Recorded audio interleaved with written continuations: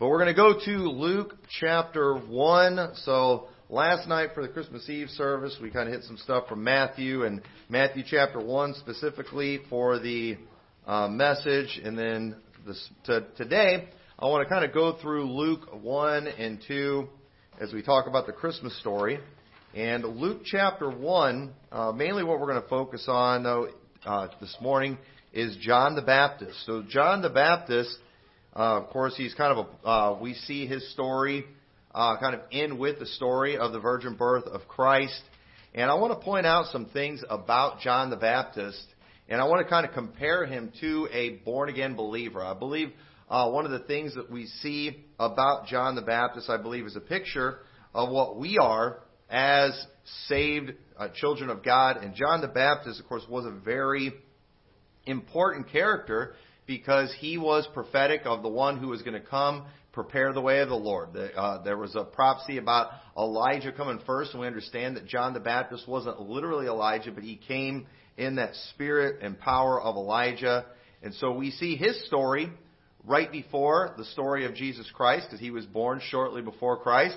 And we also understand, too, that John the Baptist's ministry started right before the ministry of Jesus Christ started. And so, without a doubt, Jesus is the focal point of all things. He is the preeminent one in the church, the Word of God. He is what this time of year is all about. But at the same time, the introduction to Jesus is in reality John the Baptist. He's kind of the story about that. And so something that is important, that we need to remember too, is the fact that God uses His people to proclaim the truth about Jesus Christ.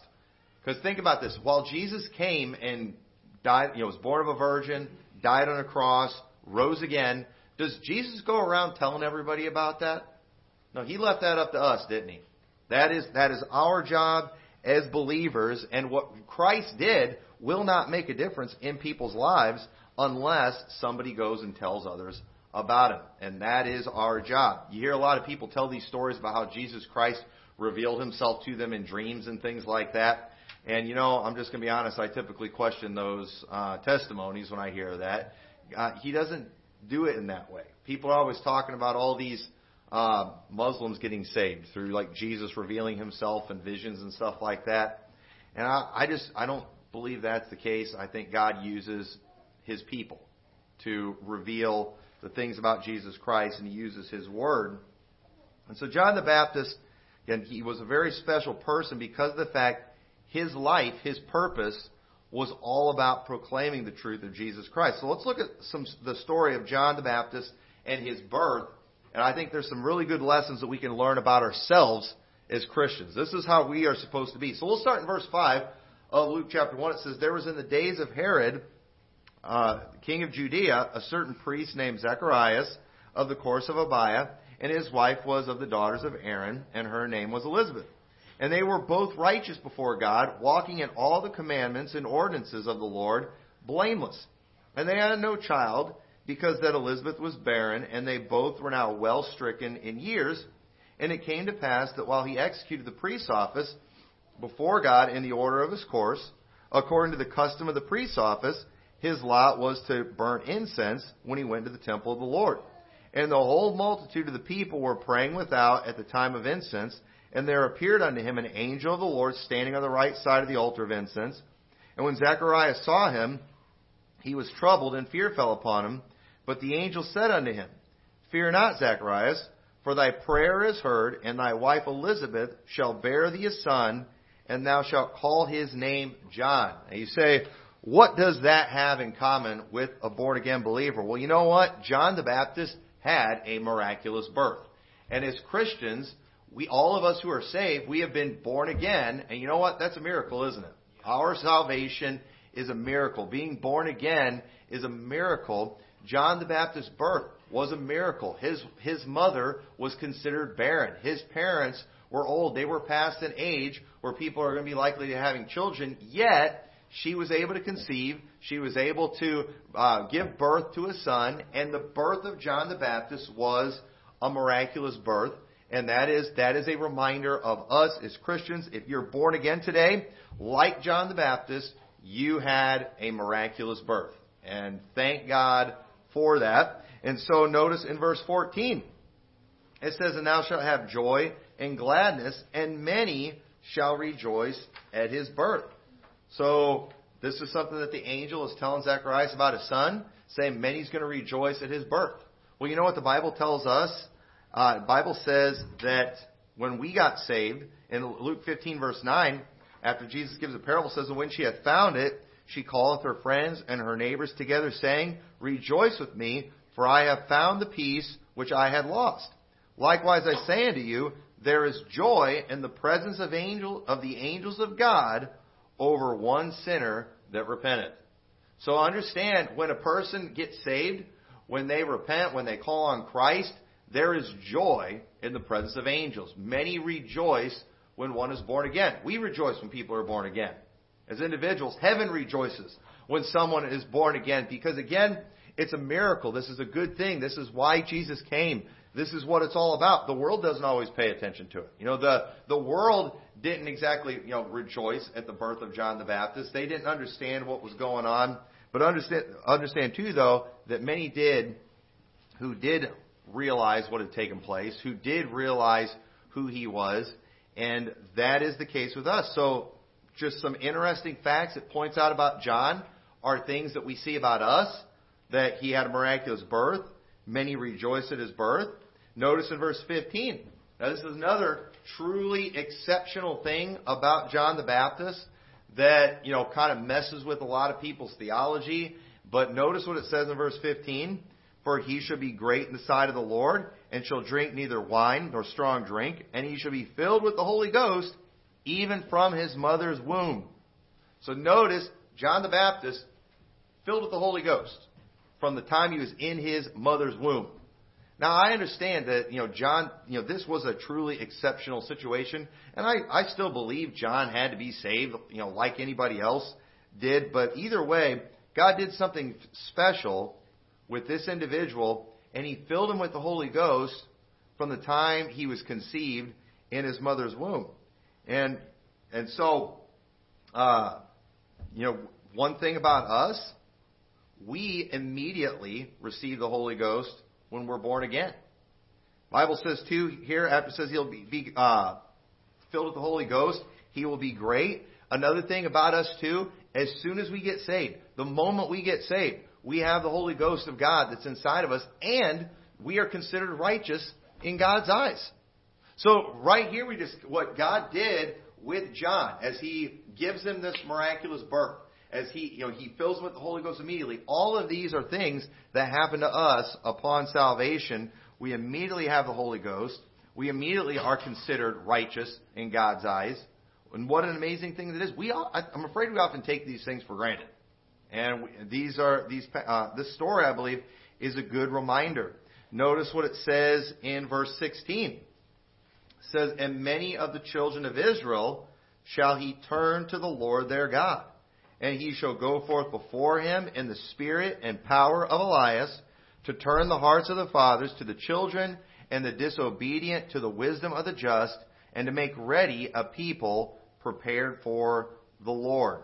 So notice, John the Baptist, God didn't just give him this miraculous birth. He didn't just fill him with the Holy Ghost just so he could be a great guy. He did all these things to empower him for a purpose, for a job, for a mission, and that was to turn people to the Lord.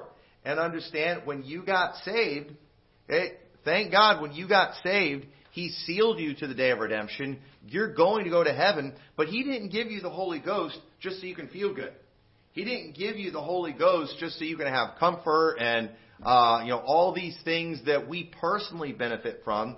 He gave you the Holy Ghost to empower you to do something for Him. Yes, sir. And what a sad thing it is when you think about how many saved people there are today who are not doing what God has empowered them to do. You got people out there today have the Holy Ghost inside them and they never tell anybody about Jesus.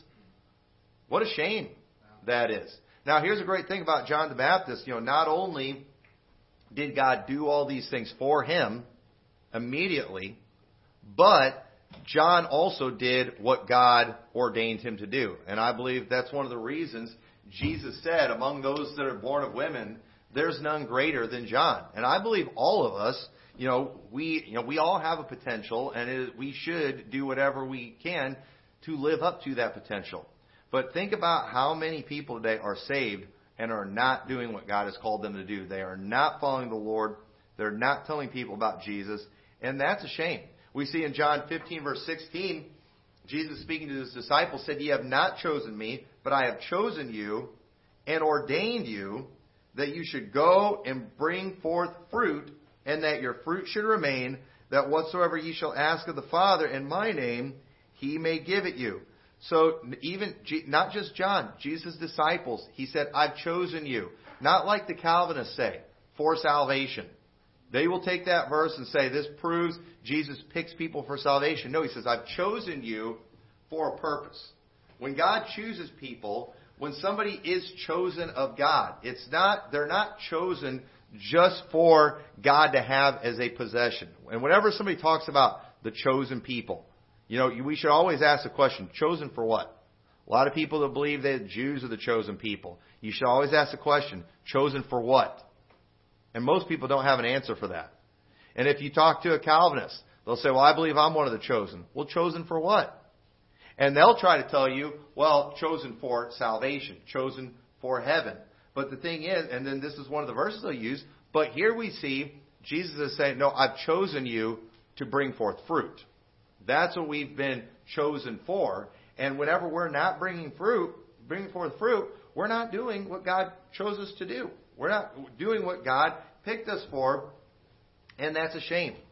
We're not doing what He ordained us to do. It would be a shame for me. I've been ordained as a pastor. It would be a shame if, I've been ordained for this job. I've been chosen for this job of pastoring this church, and I do everything but pastor this church. That would be a shame. That would be a waste. And we always need to remember that as Christians, that when God saved us, He also ordained us to go and bring forth fruit. And a lot of people today, they got their salvation, and thank God they'll never lose their salvation, but they are doing absolutely nothing with what God has ordained them to do, and that is not a good thing. But we need to understand, we are like John the Baptist. We have been chosen for a purpose. We are supposed to be turning people to Jesus Christ, pointing people to Him, and that means representing Him well. That means, having a good testimony. We don't want to turn people. We can turn people away if we're living wicked, if we're treating people terrible. And also, it means we're saying something. We're doing something. A lot of people, they want to just try the lifestyle evangelism where they just act sweet and kind all the time, but they never actually verbally speak about Jesus. That's not right either. We need to be telling people, and we need to be representing Him well. And so, we're not going to go read through this whole story, but, as we read through Luke, we see the story of Mary, where she ends up finding out that she is going to give birth to a child, and then she goes and she spends some time with Elizabeth. But notice what happens in verse 41. I want to point this out. It says, "And it came to pass that when Elizabeth heard the salutation of Mary, the babe leaped in her womb, and Elizabeth was filled with the Holy Ghost." So notice that John the Baptist, even though he's still in the womb, he was excited to be around Jesus. And you know what? That should be the way we are. If you're saved, if you've been born again, if you have the Holy Ghost, you should have a desire to be near Christ. You should have a desire to be in His presence. And while we are not physically in the presence of Jesus Christ, spiritually we are, and that should be an exciting thing. But at the same time, too, we should have a longing to physically be near Him. We should have a longing for the return of Christ. We should be looking for the return of Christ. Many people today are looking for, they're looking for the return of Christ more as an escape from all the problems of this world, which is fine. I mean, I'm looking forward to, escaping the problems of this world. But the truth is, we ought to have a desire to just see Him. We ought to have a desire to be like Him. And that's, in reality, what that blessed hope is that one day we're going to lose this vile body, and we're going to be changed, and we're going to have a body like His glorious body. That should be a longing in every person who is saved. Because one of the things that we see in the Bible, the entire Bible, is a story, of redemption. We see the fall of man right in the beginning, where man used to have a fellowship with God in the flesh, where God literally walked with man in the garden. And you and I, we can't even imagine what that's like. But we see how man lost that. Man ended up being banished from the Garden of Eden. They ended up being separated from the presence of God because of their sin. And what we see in the Bible is the story of God bringing man back into His presence. And that isn't fully going to manifest itself, until a long time. But, until after the millennium in its fullest form. But either way, we ought to have that longing to be with Christ. And I personally believe that 100% of people who are truly saved, when Jesus Christ comes back, when they are changed, I think we're going to be excited. I don't think anybody's going to be disappointed when the rapture comes. I think everyone, you say, well, I'm really carnal, and I'm not that excited about it. But the thing is, you're going to be changed when you see Him, and you will be glad, you will be excited. And so John the Baptist, he was excited about being near Jesus. And we should be excited about being in the presence of God. We should have a desire for the Holy Spirit to do a work in our midst. We should want to be around the things of God, the people of God, the house of God. That should be the longing and the desire that's in all of us. And it's sad today how many people, they were more interested in the presence of Santa Claus than they were the presence of Jesus Christ today. They had to cancel their church services because it interrupted their Santa traditions. And, that's a shame, especially for saved people. It's like, this is about Jesus Christ. He's what we should be thinking about. But, unfortunately, it's become very acceptable to be super carnal as a Christian today. And I tell you, I've just, been very burdened lately about just the state of Christianity, the IFB, and just how carnal it's getting. How many people are just, it's like they've just kind of given up. And it's because iniquity has abounded, the love of many have waxed cold. The Bible warned us about things like that. But, John the Baptist, he was not like that. He was excited to be near Jesus. Jump to verse 57. So, literally, everything we're seeing about John the Baptist here in Luke chapter 1, we learn about us as believers in the Bible. But notice in verse 57, this is an interesting story. It says, Now Elizabeth full time came that she should be delivered, and she brought forth a son. And her neighbors and her cousins heard how the Lord had showed great mercy upon her, and they rejoiced with her. And it came to pass that on the 8th day they came to circumcise the child, and they called him Zacharias after the name of his father. Now, understand, we're not real familiar with the Jewish culture and customs of that day. But when I read the story here, I'm like, what is the family doing naming the child? And if you remember the story, we didn't read through all of it. But when Zacharias first heard these things about John coming, he didn't believe it. And God took away his speech. He was not able to speak. And they had told him, the angel had told him, the child is going to be named John.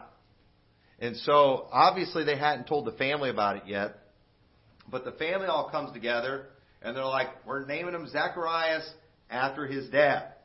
And his mother answered and said, Not so, but he shall be called John. And they said unto her, There is none of thy kindred that is called by this name. And again, I'd be like, hey, we're the mother and father.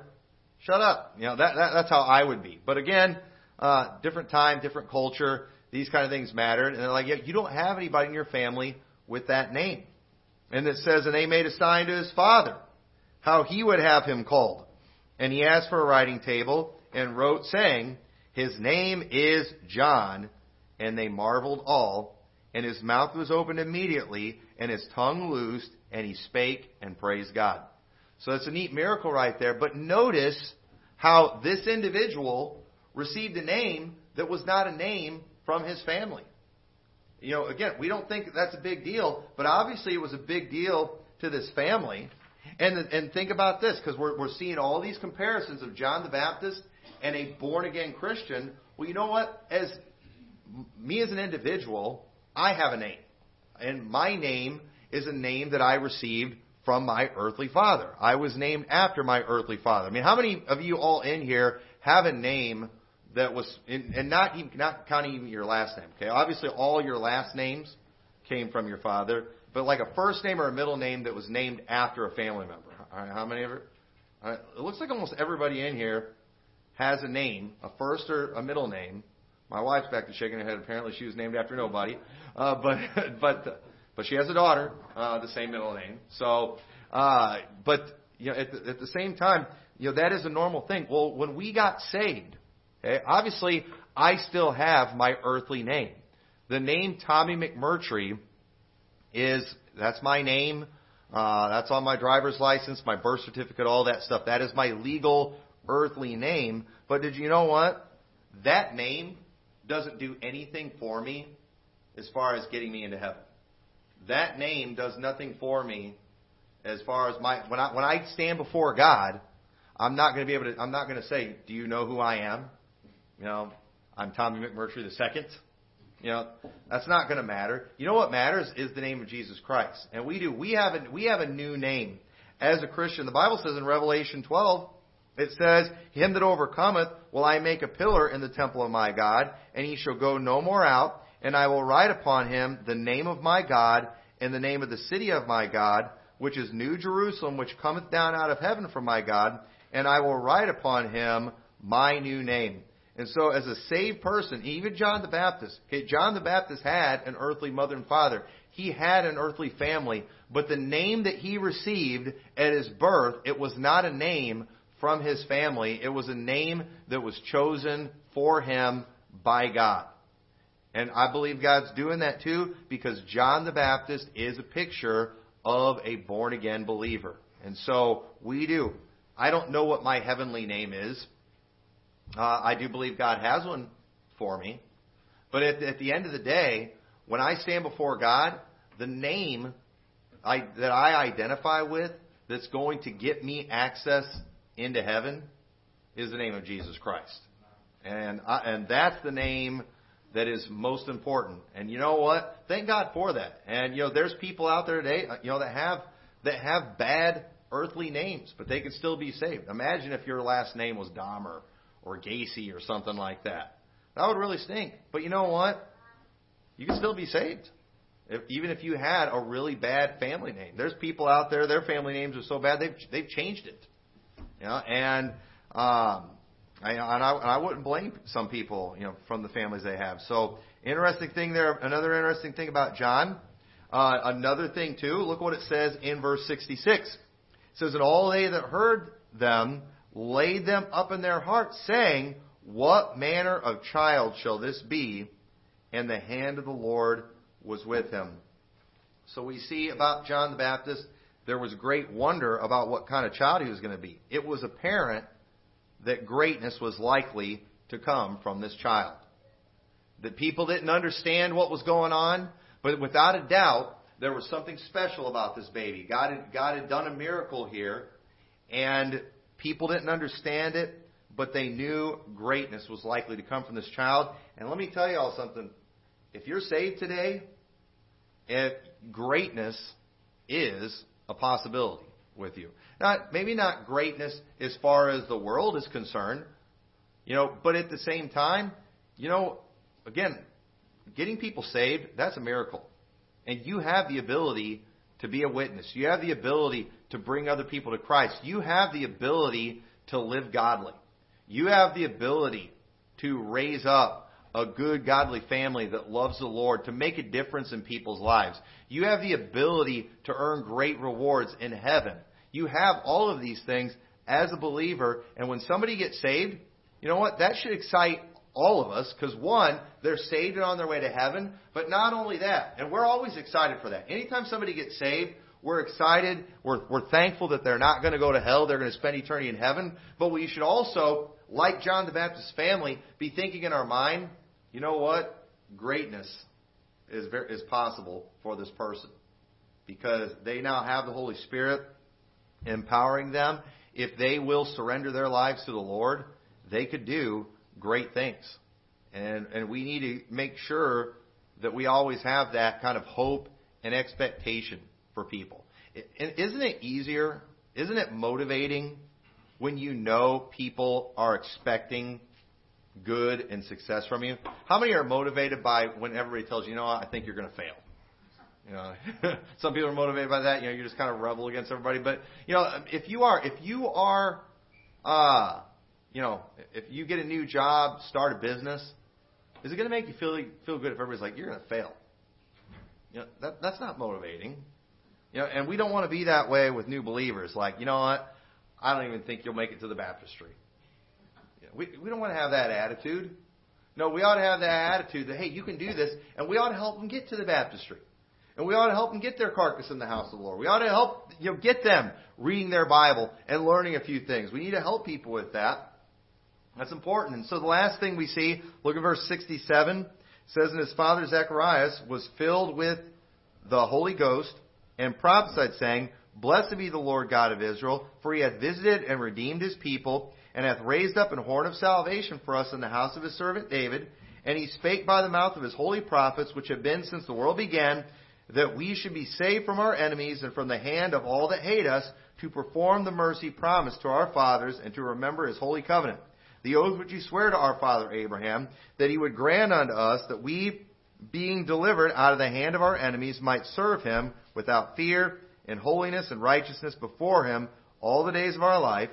And thou, child, shalt be called the prophet of the highest, for thou shalt go before the face of the Lord to prepare his way, to give knowledge of salvation unto his people by the remission of their sins. And I want to stop right here because I love this, because Zacharias, talking about his son, okay, and every father is proud of their child. Every father is going to be proud of their son, and they are going to expect great things.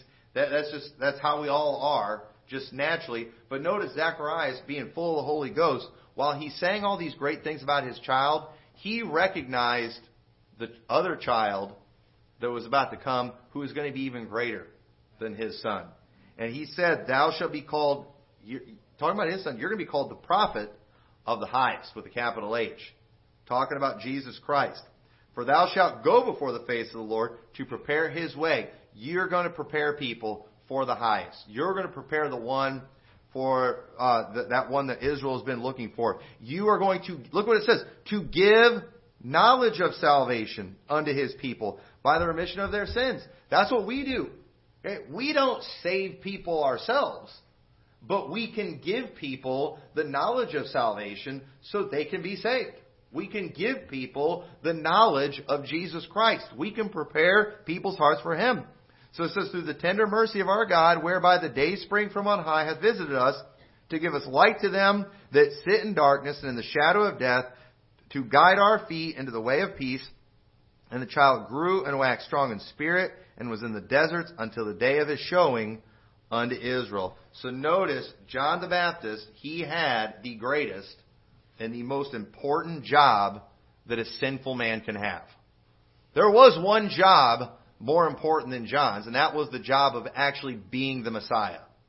But understand that that is reserved only for the Son of God. That is reserved only for one who is without sin. And even John the Baptist recognized that there's one coming after me, the latchet of whose shoe I am not worthy to unloose. John the Baptist is nothing compared to Jesus Christ. And John understood that, but John did have the most important job that a sinful man is capable of having, and that is pointing people to Jesus Christ. And folks, that is the job that we have been called to do. That is what we have been ordained to do. And we cannot save ourselves. We cannot be anyone else's Messiah. We cannot even be our own Messiah. We cannot atone for our sins. But we can bring other people to the knowledge of salvation. We can point people to Jesus Christ. That is the greatest job. That is the greatest work that a man can have. And so John the Baptist, I believe, is a perfect picture, not just of what of what we should be as a born again child of God. But I also, because not everyone is going to be a John the Baptist. But the truth is, he is a reminder of the potential of every one of us if we would sell out for God. And right there, that's the biggest thing. People, I think we all greatly underestimate God's ability because we get way too focused on our own abilities. And remember Moses when he's talking to God at the burning bush. God kept telling Moses, I'm going to send you, and I'm going to do this, and I'm going to do that. And Moses kept talking about himself. And of course he was being humble. He's like, I'm slow of speech. I can't do any of these things. And he kept talking about himself. Finally, God just kind of rebukes him. And I love what God said. He said, didn't I say that I'll be with your mouth? God told Moses, hey, why are you worried about yourself? I'm going to be with you. And the truth is, Moses had a faith problem. And so the thing is, one of the reasons a lot of saved people aren't doing much is because they're acting like Moses and they're thinking only about themselves. And we need to think about the fact that, wait a minute, no, the Holy Spirit's with us. I've got all kinds of issues of my own, but God is with me. And because God is with me, the potential is unlimited. And that needs to be our focal point. And so a great lesson that we can learn there from the life of John the Baptist. So with that, let's pray. Dear Lord, I pray this message was a help and a challenge and a motivation to everyone in here. Lord, help us to never forget the fact that you're with us and that at the end of the day, we're going forth not in our own power, but in your power. And so I pray you'll help us to be like John and to live up to our potential and to be busy in the most important job there is, pointing people to you. In your name we pray. Amen. And you are dismissed.